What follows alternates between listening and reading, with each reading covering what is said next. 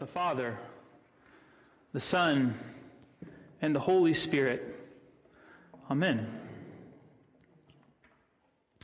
Today is Good Shepherd Sunday. You may or may not have known that coming to service today, but every fourth Sunday of Easter is Good Shepherd Sunday, and it is called that, and it is always done on this particular date, because on this date we read the 10th chapter of John.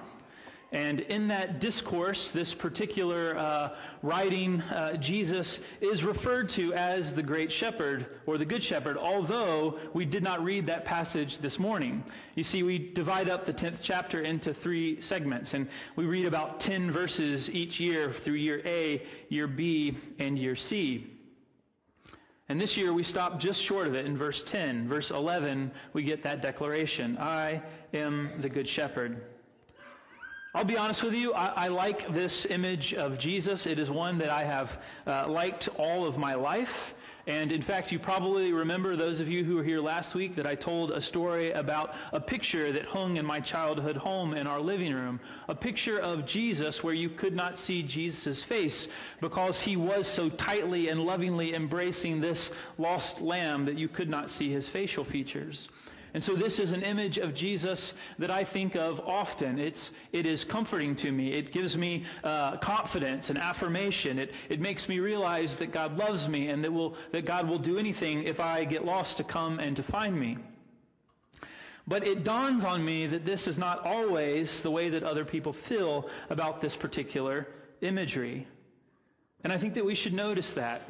I think it's important to notice that everyone has not been brought up in a Christian home or in a Christian context. I think about how often this language has been used in my own life as a way to comfort me, right? And so for me, this immediately makes me feel confident and secure. But I imagine for people who are encountering these passages for the first time, they might have other questions.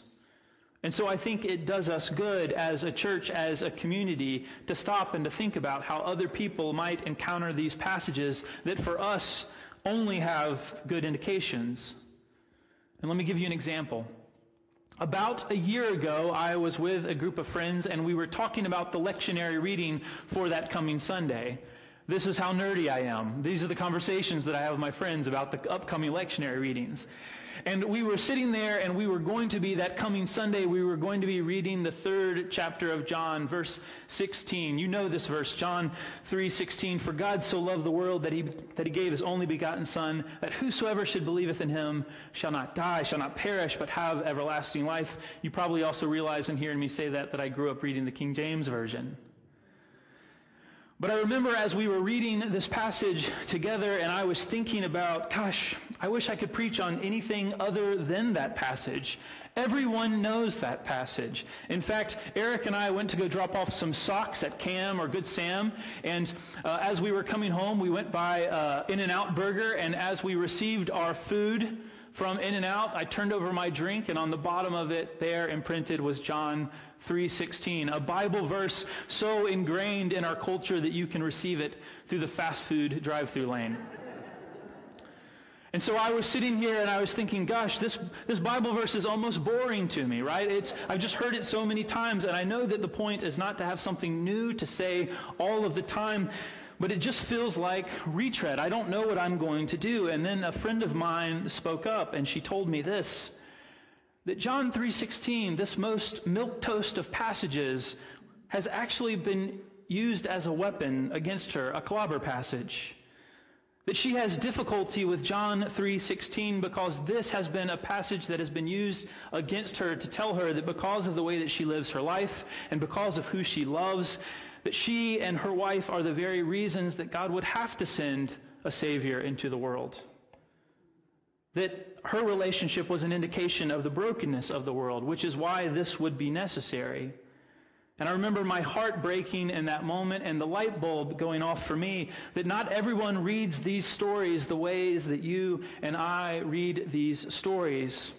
And sometimes Scripture has been used as a weapon rather than a gate that lets people in. And so as I read this passage this week, I thought about all these conversations that I've been having for the last 2 decades of people telling me, and I really thought that I knew all of the Clobber passages, but people just don't cease to amaze me. People continue to find ways to weaponize Scripture against others. And so as I read this passage this week, I couldn't help but wonder what it would be like for someone to hear this passage for the first time. I know I say this a lot in my sermons, but it really would be interesting if we had time this morning to go around and to find out if anyone is hearing this passage for the first time, or maybe after a very long time of not hearing it. I wonder what your first reaction was. I wonder what images came to mind, if you understood it, if you felt like it was confusing. And I think that we should be honest that even as Jesus is talking and the disciples are listening, about midway through this passage, he realizes that these people who have been walking with him, that have known him face to face, have no idea what he's talking about. They do not understand this metaphor. It is going completely over their heads. And so it's okay if we don't understand it too, if we have trouble with it, if we are caught by it, if we have pause about it. And so I wonder what kind of questions people might ask if they do not find this passage to be comforting. For instance, this story about a gatekeeper and a gate, about a sheepfold, and about the dangers of people jumping in a different direction other than the gate. A message about a shepherd and strangers who come as thieves and bandits. I wonder what kind of questions people might ask. I wonder if it was our first reading today, if we might wonder, well, who is in and who is out in this equation?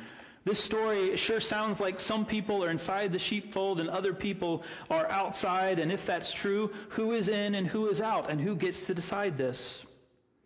Maybe the next question would be, well, what exactly or where is this sheepfold? Is it just faith? Is it belief? And if so, what constitutes faith or belief? Is it just gathering together in a group for church on Sunday, or is it being able to recite or memorize 16 fundamentals of truth that we all agree on? Do we have to memorize the whole Bible?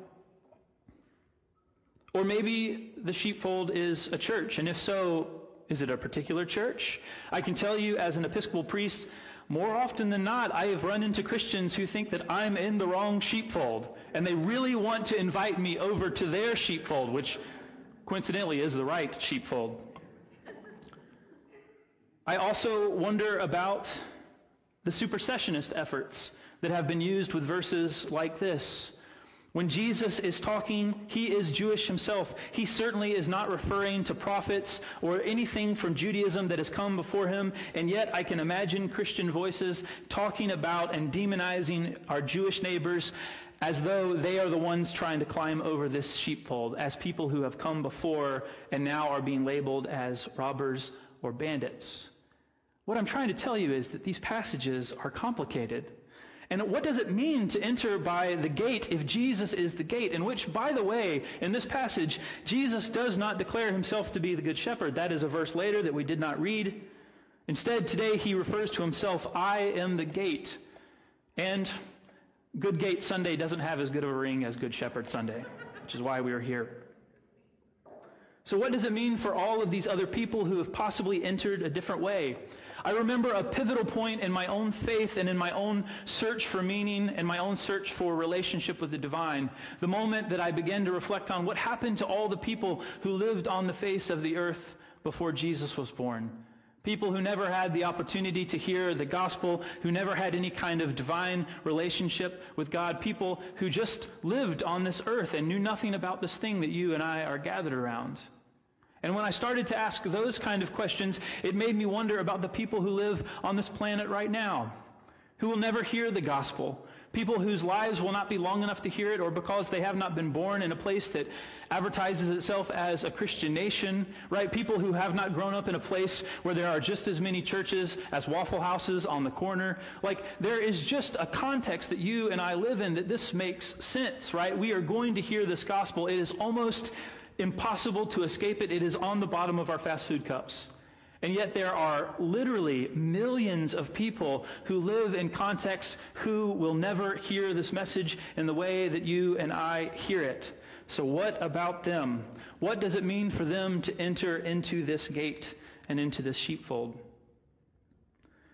I ask these questions because I know that God is big enough to handle them. because that Scripture is strong enough to handle them.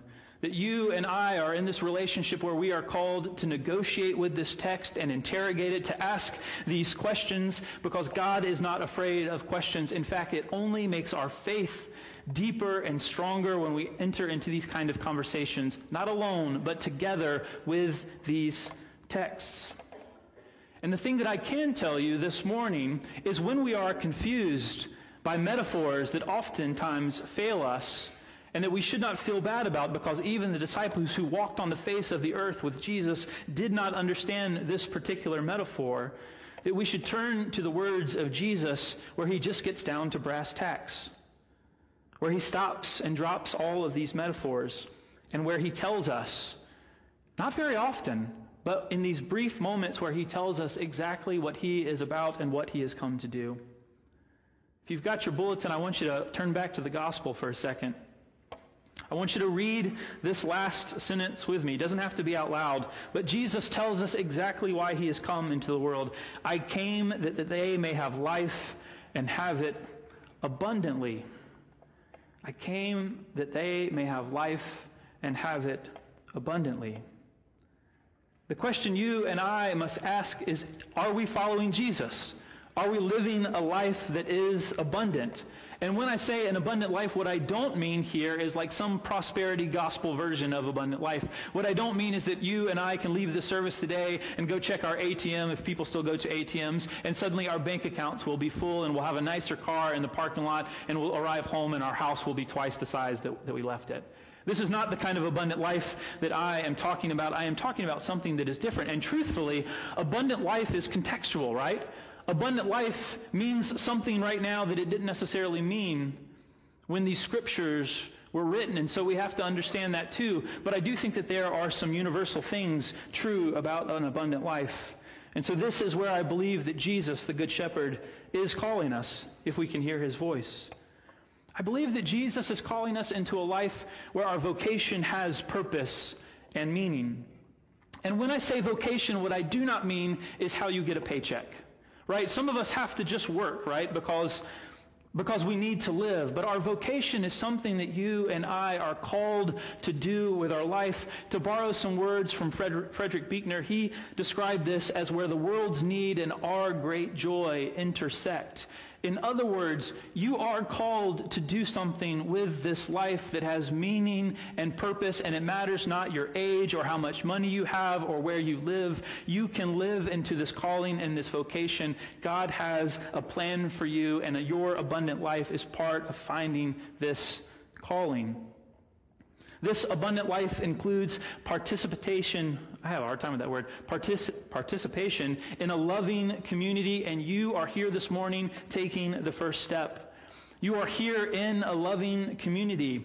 And the next step is getting more involved. It's going to coffee hour after this. It's coming to a campus care day, or going on a hike, or joining a Zoom call with Romeo and Juliet. It's getting to know the people who are in the pew with you so that you can have this next piece of an abundant life, which is sustained and sustaining relationships. You desperately need people that you can depend upon. You need people who will be there for you for the long haul. That when things get tough and life goes in unexpected ways, so that you have people to call. And guess what? Likewise, you need to be that person for the people around you. Let me tell you, I was sitting back there just a few moments ago, and I was listening to the choir sing, and I was listening to the congregation get involved, and there are moments in life where we are looking at like a big mountain or across the seashore, and we are experiencing the divine in that moment, and I was having one of those moments just back there. Because this is a loving community, a place where God can be found. You are a people that can offer both sustained and sustaining relationships where people can experience this kind of abundant life. And lastly, I think that we are called to a sense of security. And this might seem opposite to some of the things that I have said throughout the sermon, so let me describe what I mean by that. A sense of security does not mean that nothing in our life will ever go wrong again, that we will no longer have any worries. A sense of security means that we believe that no matter what goes on in our life, that God remains with us. And that's the whole idea of a shepherd, right? that we can't predict the things that will come along to the sheepfold, that sometimes we have to leave the safety of the sheepfold and go out to get grass. And the shepherd is with us no matter what we encounter. And the shepherd is brave enough and loving enough that if 99 are safe and one goes lost, that shepherd will come looking for us. This is the kind of abundant life, my friends, that Christ is calling us to and leading us towards as our good shepherd. Amen.